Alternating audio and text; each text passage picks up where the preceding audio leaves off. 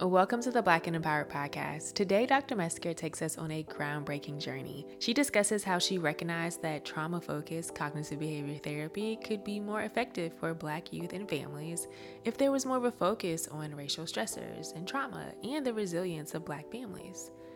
This is a recent episode that she completed with the National Children's Alliance. In this episode, Dr. Mesker explores how her work is reshaping trauma treatment.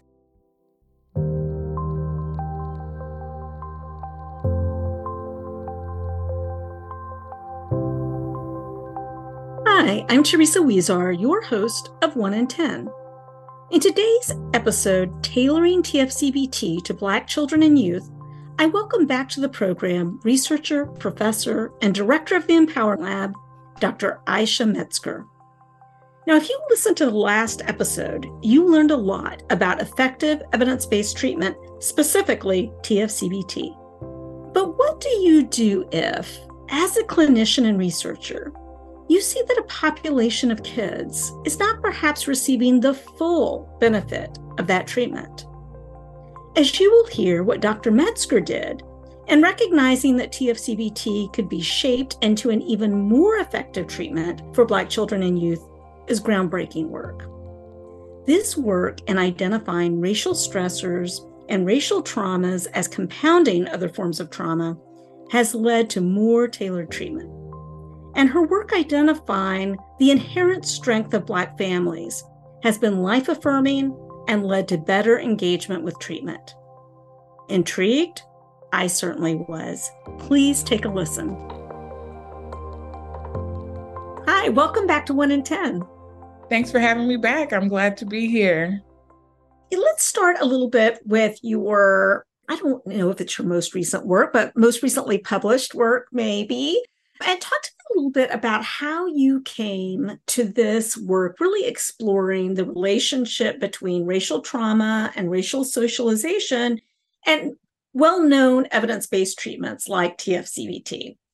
So kind of thinking about the personal and professional journey that it took to get here, I would definitely say that my early personal experiences led me to be interested in the intersection between interpersonal trauma and racial trauma.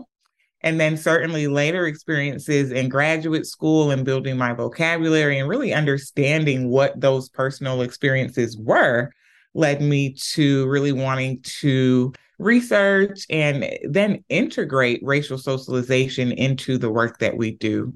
So I have a personal background in what I would say is what we describe as adverse childhood experiences. So I'm from Sierra Leone, West Africa, which experienced the Civil War in the 80s that brought my family to the United States and certainly served as, I would say, an early risk factor.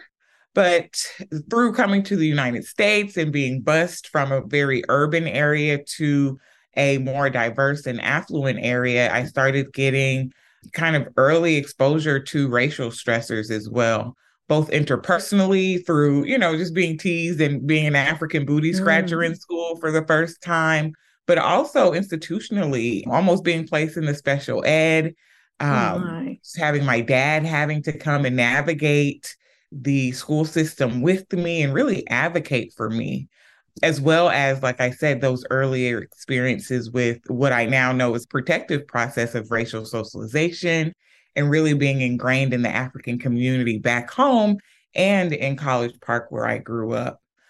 So as I, just went through my educational trajectory, I started to realize, wait, this is personally relevant and personally important to me, but professionally, there's a lot of work that I can do for Black youth, for youth from our diaspora who experience the intersection of interpersonal stressors. So not only war and, being a refugee, but also just thinking about the compounding impact of those racial stressors as we're navigating society.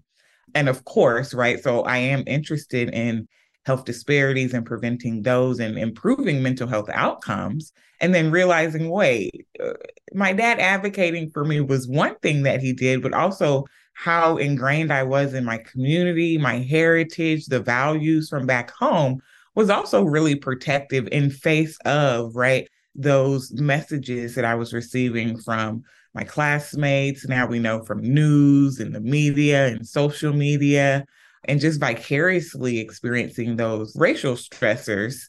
I really became interested in racial socialization as a protective process. So all of the research that I did was really to solidify that process and the mechanisms by which we're able to just build resilience and coping skills and all of the constructs that we know work in CBT, really making them relevant through integrating racial socialization for Black youth.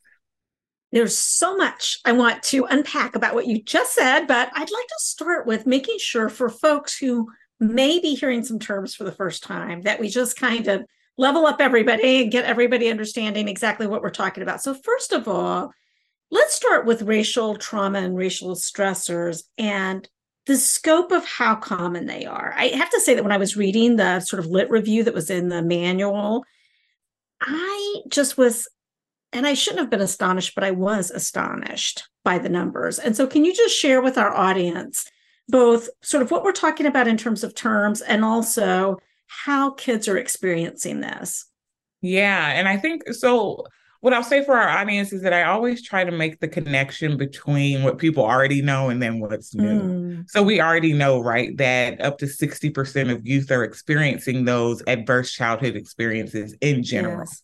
And we also know that there's like 15% of those youth who are at higher risk for experiencing polyvictimization or more than one victimization each year. So whenever I think about that, then it becomes who's that 15%, right? We know it's the little SES kids. We know it's ethnically minoritized and marginalized kids, and Black youth and families are in that high risk group. So even for that high risk group, we also know that youth as young as 8 are able to express their experiences and their encounters with racial stressors. And that 90% of them, 90% of Black youth are saying that they're experiencing at least one racial stressor a week. But for those youth as young as 8, they're experiencing up to 5 a day. So we do know that these are compounding those stressors that we already know, right? So they're already encountering adverse childhood experiences and the results of those.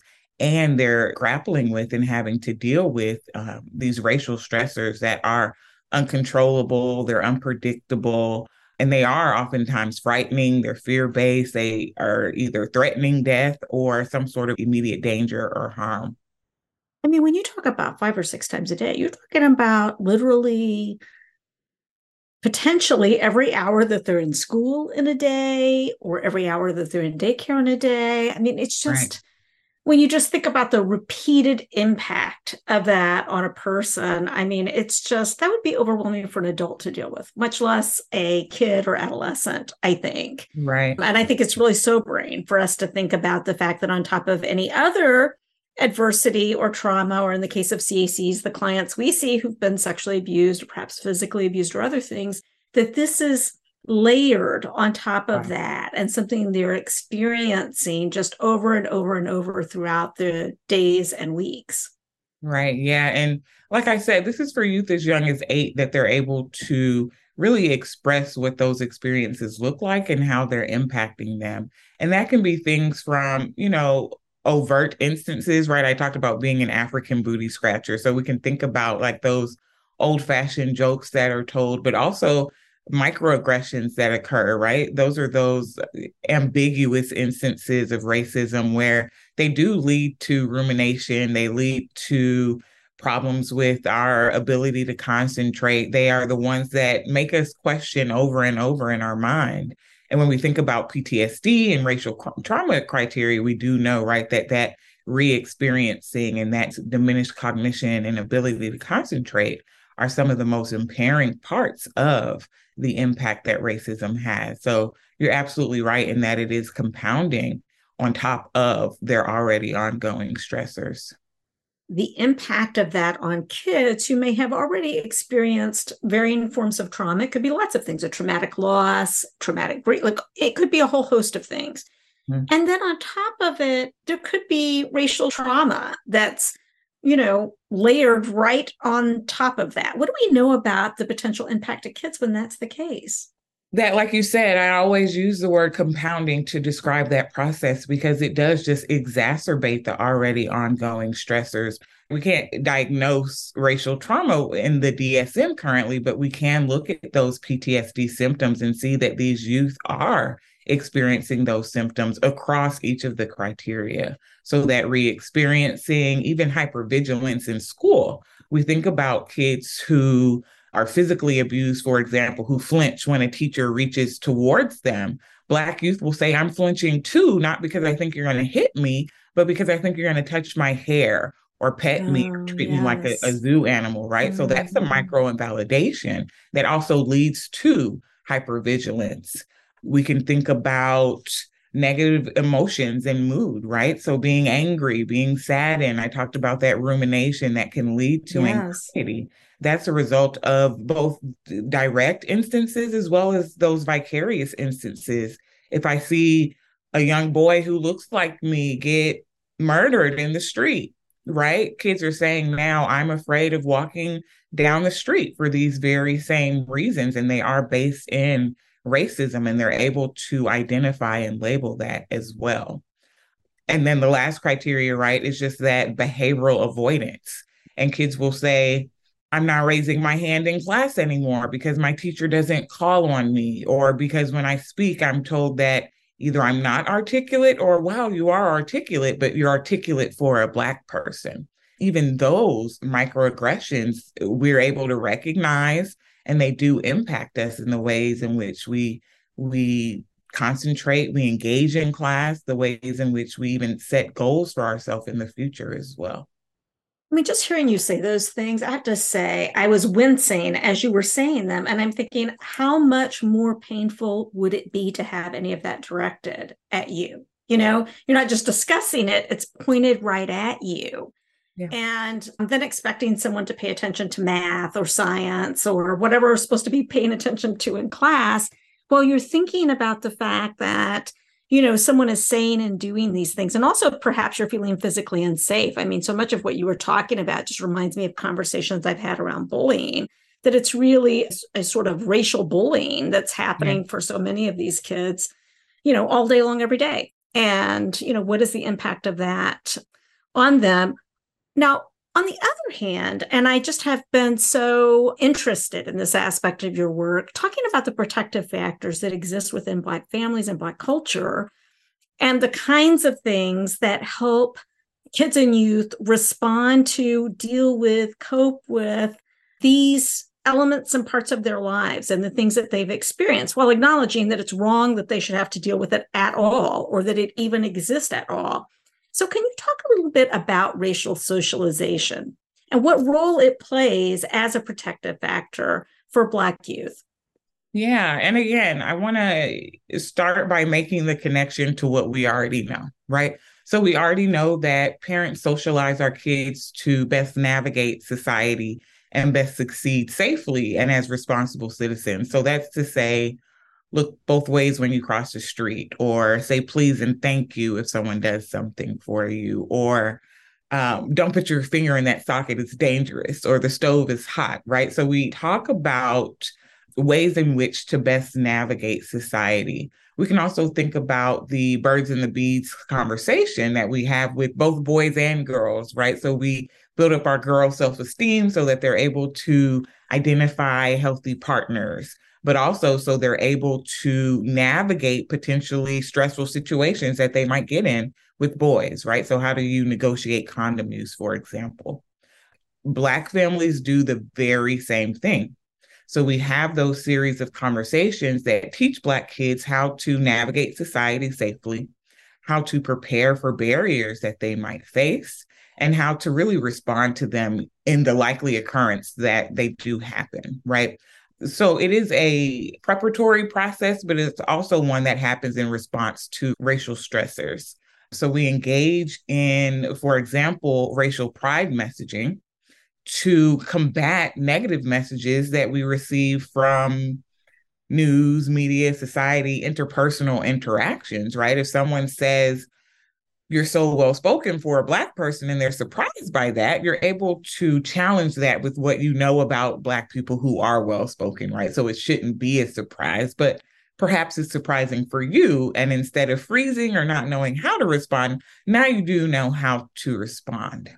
But we also have those racial barrier messages that take the surprise away from those initial encounters with racism. So you don't want the first time you get pulled over by the police, for instance, you are just thinking, oh my goodness, this is going to definitely end in death. I've seen it happen on the news. I've seen it happen in my neighborhood. Black families are having those conversations that say, okay, if you get pulled over, what do you do? And they all know, right? We have this conversation, hands at 10 and 2, yes, officer, no officer. Qualitative research will say we're not keeping our registration in our glove compartments anymore. We're keeping them in our visors, so we're not having to reach unexpectedly. But these are conversations that we're having, they're evolving, but they are constant in reaction to, and like I said, in preparation for those racial stressors. So we do know, according to the research, that just being prepared, having messages that make up for a lack of representation or that provide accurate, not unbiased, value-based, positive images and messages do combat those stressors that we're likely to experience as Black youth. So we've been talking a little bit about both some of the sort of unique stressors that Black youth may face, and also what family and community and others may do to try to both prepare and repair, in some cases, I think, the damage done by those things. And what I want to talk about now is how you started thinking about kind of the issue of how can we help a child who has experienced trauma in some form and needs a therapeutic intervention? How can we make sure that that intervention is really tailored to them uniquely in a way that's going to be helpful? And so talk about how these things came together for you with TF-CBT and with these ideas about how to better help Black youth. Yeah, I would just say at one point I thought it was all serendipitous. I thought that I was just stumbling upon these opportunities in training and in clinical care. But doing reflection, I've realized that I have been very intentional about the types of training that I receive, about the types of clients that I see, and about the questions that I ask clients in treatment, right? And not assuming that even if it's a gold standard treatment, that it's working for them. And just being curious about the strengths that clients are bringing to their own healing. And through those conversations and through the training that I was fortunate enough to have, I was able to start seeing that the treatments do work, but they weren't as engaging for Black families. They didn't integrate those strengths that Black families already have and already were using across the board. So truly, it was just a matter of the types of training opportunities that I sought out. So on internship, I made sure that I was at the National Crime Victims Center, and I was drawn to that internship program because they did have that very rare protected research day. So I was able to see all the clients that I had to see. I was very particular about the rotations that I selected. I made sure that I was seeing in-person clients who dealt with trauma, but also I made sure that I was doing outreach and going out into the community and being able to talk to those families that were harder to reach in session. In traditional treatment modalities. So through having those conversations in session informally, I started to integrate that into the research hour that I had. And I was fortunate enough to just get funding to allow me to ask those questions about the care that they were receiving, their access to treatment, their experiences in treatment. And following my internship, I just took 2 postdocs. So I stayed on at the National Crime Victims Center so that I could continue doing that research. And I also got another postdoc at Yale in public health to really think about exactly what you just asked. How can I integrate what I'm learning from these clients into the evidence-based treatment that already exists? So through that postdoc experience, I was able to really dive into different models of translating and adapting research. I selected the one that best fit for TF-CBT. And then I started along what I just call, my academic pursuits, my lifelong journey, my quest to integrate client perspectives, client strengths, as well as clinicians' expertise into adapting TF-CBT for Black families. So it was a intellectual pursuit, but it was based on, again, those kind of personal experiences that I was having in session with these Black families. I just love that. The way that it informed this work and what it's going to mean, I think, for so many Black families who are, in treatment or will be in treatment in the future, to make sure it's as effective as it possibly could be for them. I think I spoke with Tony earlier this week on a podcast episode. So those of you who are listening, this will be a wonderful companion piece for you. Kind of got the basics of TF-CBT, and now you're hearing from Aisha about her further work on this.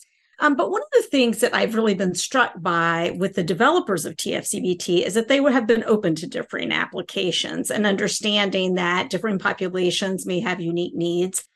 And so I'm just wondering what this process has been like in terms of, trying to take what had been your own sort of personal research and clinical experience, and then to translate that into a manual that other clinicians can then use. Yeah, the process has been a long one, but it's been very exciting. It's been very invigorating. I've had opportunities to be re-inspired along the way of this journey. So I really have appreciated it. Like I said, I started off at the National Crime Victims Center. I didn't mention, though, that my mentor was Michael De Ariano. So he is the mind behind the Latin adaptation to TF-CBT. Right. So he wasn't surprised at all when I started having these early conversations. He was the first one to introduce me to Esther, Judy, and Tony. They were completely supportive and encouraging and said, yes, do all the research, go all these places. And they continue to encourage me now. So I'd say that early on, I was very intimidated by talking to these heavy hitters about their research and their program of work and saying, I think it could work better for Black youth. But like you said, they've been so receptive throughout the entire process. So my research uses an 8-stage model. It's called the adapted model. And they got involved. The 8th stage is on testing and the 7th stage is on training. So they got involved after seeing all the work that I have been doing and encouraging and supporting that work. And we applied for a SAMHSA grant and we did a learning community with 28 other practitioners just to talk about the adaptation and best practices for both implementing it with Black youth, but also maintaining fidelity to the original TF-CBT model. So we were very concerned with that throughout the process, making sure that they were doing each of the practice components and making sure that each of them had racial socialization integrated in them. We started off with the larger training, and then we had monthly check-ins where clinicians were able to present their work that they were doing with Black clients. We were able to problem solve and correct course as needed throughout. But we also saw their efficacy and their comfort in just having these conversations increase. And at the end, we were able to see that clients benefited as well. So truly, that wouldn't have been possible without the support of Esther, Judy, and Tony and their previous work, but also in integrating that into the learning community as well. Well, I just love that you had 28 clinicians that were a part of the learning community, so you could see such a wide variety of what their experience had been with clients. One of the things I was thinking about when I read the manual myself was it sort of brought home to me how there are sort of two separate things here. Of course, all that you're trying to achieve along with your client in terms of their healing. Then you're dealing with the clinician's comfort level themselves, because you're introducing some conversations that are super important for the client and family. And at the same time, depending on a clinician's comfort level with talking about racial stressors, racial trauma, racial socialization, I can see how at first some clinicians might be a little nervous. So talk a little bit about sort of beyond the manual, how do you talk to clinicians who might be a little bit uncertain about how to embark on those conversations and their worries that they might make mistakes in doing it? Like, how do you approach that? Yeah, so particularly when I do the trainings, hopefully it's captured in the manual, but I just start by asking, what are your apprehensions? What are your fears? I'm telling you, you're going to be talking to Black kids about racism and discrimination. And you're coming with whatever background you have, whatever aspects of diversity are important to you. But all you guys in this room aren't Black, right? So I ask those early questions, and they are fairly open with saying, I'm afraid of saying the wrong thing. I'm afraid of committing a microaggression. I'm afraid of taking up too much therapeutic space. I'm afraid of my client feeling like they have to educate me. Right. And I listen, and much like we do as clinicians, I validate those fears and I let them know that, these are likely to happen. And the worst possible thing that can happen is if you don't have these conversations at all. Your clients are tense, your clients aren't engaged, they're not receptive to and certainly not practicing and utilizing our strategies in the long term. There are things that we can do to overcome you crying in session if that's your fear. But if you've lost a client, or if a client completes treatment and doesn't utilize any of the strategies, I'd argue that that is the bigger detriment to that client. So I validate their fears and their concerns. And then I say, well, listen, we got some scripts, we got some role plays, we got some activities, we got some readings, and we're going to be able to deal with each of those apprehensions or each of those fears if they do come up. And hopefully through the training and through the integration of racial socialization, you'll see that while you're presenting as the content expert, right, while you can do all the readings in racial trauma and racial stress and racial socialization, your client is always going to be the context expert. Yes. So when we talk about even conveying psychoeducation, sure, use this tip sheet and make sure you're asking the client about how relevant this information is for them. Some are going to say, I don't experience interpersonal discrimination. I experience institutional and environmental discrimination, right? So we can't assume that any client is coming to us with any, one, awareness of those encounters that they're experiencing, but also two, any standardized set of racial stressors. So I always say, keep those fears in the back of your mind and know that if they do come up, hopefully you've answered questions that they were hesitant to ask. You've identified yourself as an ally and as an advocate. You've talked about personal aspects of your own diversity that will allow your client to trust you, to talk to you if you do commit a microaggression, to allow you the space in session to ask them about their personal experiences in a way that builds rapport, but also better engages them in the materials that you're using so that they can sustain those positive outcomes. I want to follow up on one thing that you were talking about with trust, because, before I do that, let me just back up a second and say that I did think that the links to the many, many resources that were included in the manual are wonderful and will be such a help, I think, to clinicians, that they're not all having to make up all their own things and they can rely on these trusted resources, while, of course, making sure that they're not just assuming that every client needs the same resource. But I think this issue of trust is a really important one. And that was also, I think, helpfully pointed out in the manual, that clients come with a range of prior experiences, and those experiences inform how much trust they may initially have in their clinician. And so there were strategies about how to help build trust with caregivers specifically, and why that was important. Can you talk a little bit about that? Because I actually thought that was such a key thing for any population that might have reason to have a little bit of nervousness about engaging in therapy or with a clinician. Yeah, that's so critically important. And what I'll say is that it was one of the earlier stages of that adapted model, and the model that we use to really integrate client and clinician perspectives into the adaptation or the application of TF-CBT. So we had Black youth and we had Black caregivers talk to us about their prior experiences in the system, their prior experiences with mental health care. And they told us what their own barriers were and what their experiences were that kept them out, or that could encourage them to better engage in session.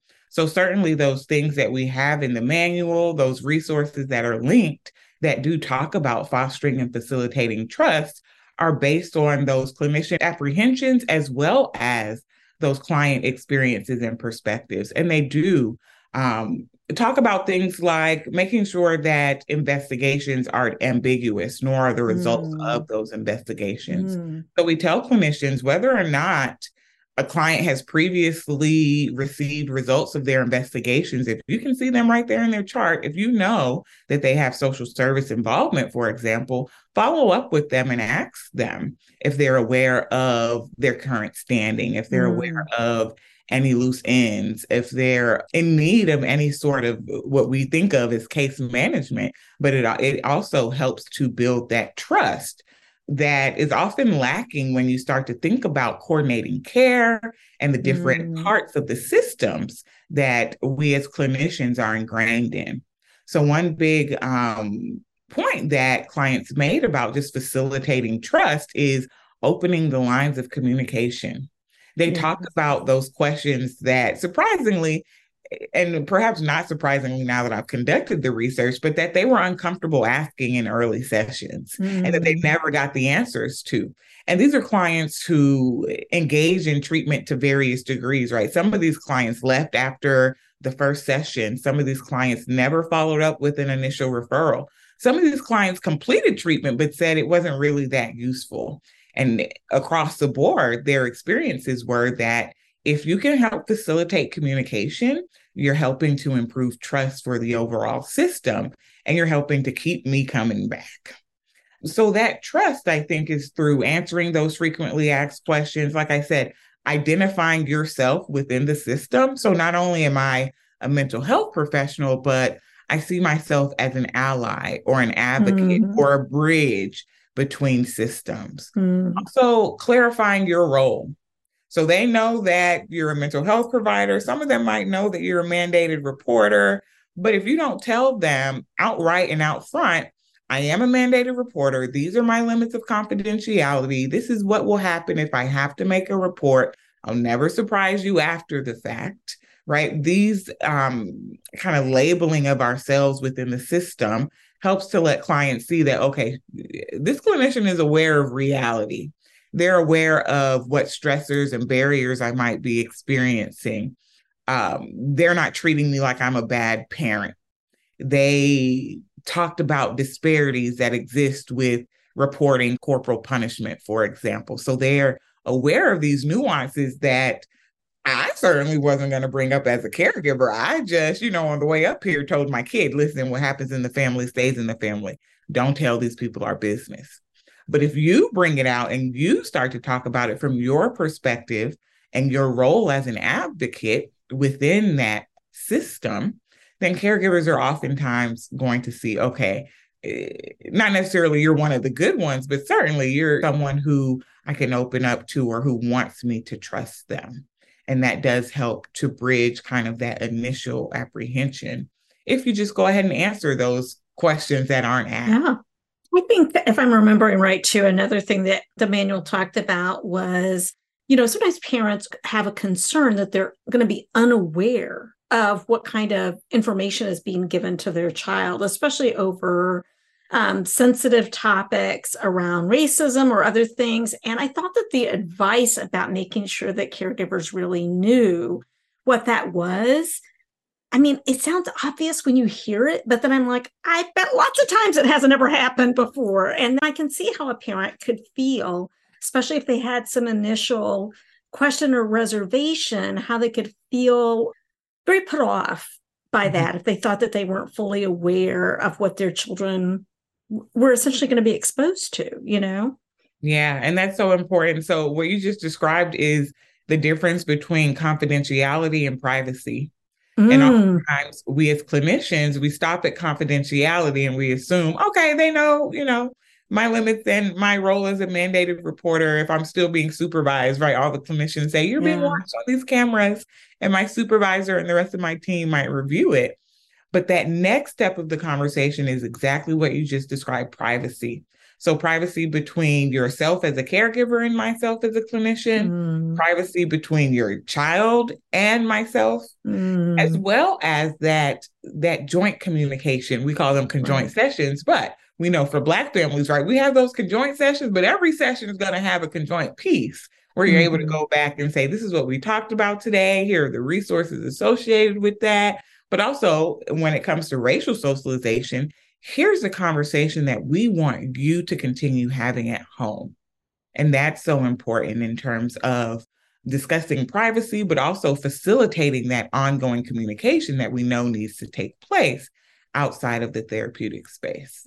And I think, there's a part of the yes is about enhancing communication, but there's also a part of it that's sort of transparency too. Yes, it does further the therapeutic end, but also it's just another way of sort of putting the cards out. And so that nobody has to be concerned about, is my child getting a message that I can't support in therapy, especially if the clinician is not of the same racial or ethnic group as the kid who's receiving the therapy, I think. So I loved all of these practical suggestions. Now, you know that all of our listeners are not clinicians. So I'm going to ask you a question, which is probably more germane to clinicians, but I'm hoping that you can use some general terms to help those of us who are not, including myself. But what I'm wondering is, can you give me an example? Like in the manual, there were lots of very helpful examples, but examples of how in a given session within TF-CBT,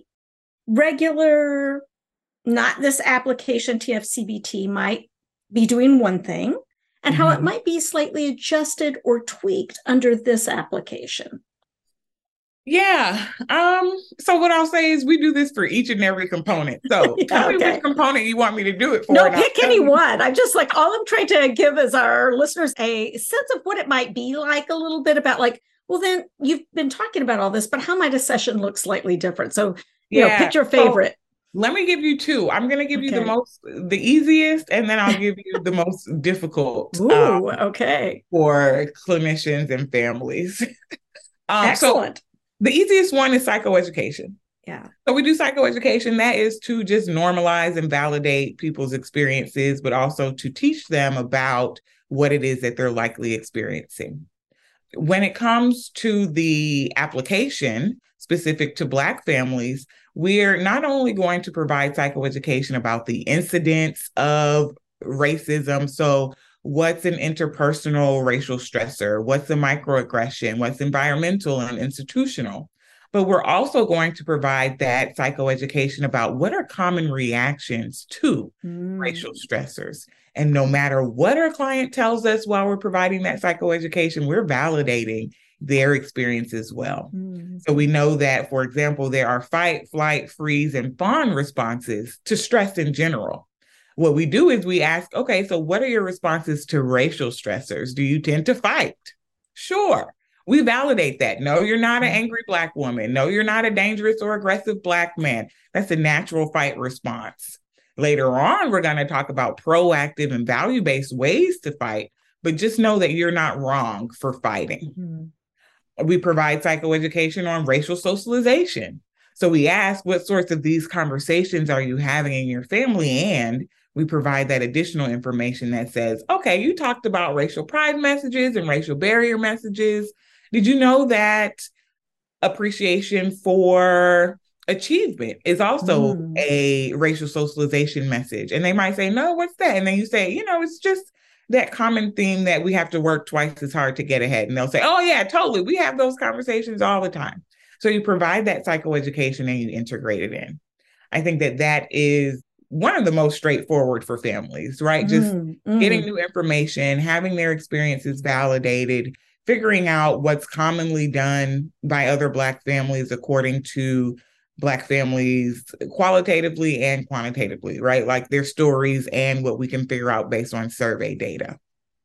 That's the simplest one. And then what I'll say, one of the most complex is that cognitive restructuring. Typically, when we think about cognitive restructuring, so cognitive is what you think, and restructuring is we try to rethink what we're experiencing. When it comes to racism, we don't want to restructure our perception of racism, right? We don't want to, instead of thinking it's racism, think, oh, it's me. It's something I shoulda, woulda, coulda done, right? It's a result of me being fill in the blank of what racism inaccurately would say, lazy, dangerous, inarticulate, any of those things. But what we do want to do is restructure our response. So that's often difficult, right? Particularly, right? If I'm a fighter, I know how to fight with my fists. So our job now as clinicians is to say, okay, how else can we fight in a proactive and value-based way? If I'm a flighter, I'm somebody who says, you know what, I'm just not dealing with this, I'm not engaging. We validate that and say, in some instances, that might keep you from getting written up or suspended. Last time when you tried to speak up for yourself, it sounds like you got suspended or in trouble in some way. So how else can we disengage or flight in a way that doesn't keep you out of class, that doesn't keep you from this extracurricular activity that you could benefit from? And we restructure that response to be something as simple as, you're going to go to that extracurricular activity, but you're going to go with an ally or with a friend who's a safe space and who's like-minded. So who can we get to allow you to approach without you feeling like, oh, I'm a coward, or, oh, I'm fleeing these situations because I don't know how to handle the stress. So I think that that's typically most challenging because people just want to change their mind about things as opposed to, just facing the reality and saying, okay, it's a little racist around here. And how can I best navigate that? One of the things I was thinking about is some of your other work that I've seen that's about the value of youth activism as a way of, sort of activating some of these things so that you're not trying to pretend like the racism doesn't exist. You're finding a constructive outlet for actually combating it, which I think is interesting. So that's what I was thinking of as you were talking for those kids who, are trying to make sense of how they can positively, make a difference when something's so harmful is happening. Yeah. And for us as clinicians, right, we think about behavioral activation as go take a walk, do some gardening, get active. But what we know is Black people no, we have to get active in our communities as well. When we think about PTSD, we know that behavioral avoidance is to say that we're avoiding things that we could benefit from. In the case of Black people, they might avoid civic engagement. They might say, I'm not voting, it's not for me. Or I'm not responding to this injustice by peacefully protesting because it doesn't help anyway. So what we have to do is challenge those inaccuracies, provide that data that shows, you know what, in the protests following George Floyd's murder, all of these laws were passed. And these things did happen despite what we see on the news, the perpetrators not being criminalized or indicted. But certainly we can go seek out that data to support the need to what you're describing as civic engagement and activism to say, don't give up. Don't let racism win, right? We're facing the reality that was racist, but disengaging only prolongs that. How can we work towards eradicating racism? I love to say fight. How can we fight? Or John Lewis calls it good trouble. How can we get in good trouble? I've had clients who say, right, like, oh, I built a bot to spam the district attorney's office, right? And that's to say, get into that good trouble, activate your behaviors in a response that is likely to, one, empower you, but hopefully facilitate some sort of positive change in either your local community or more broadly across our nation.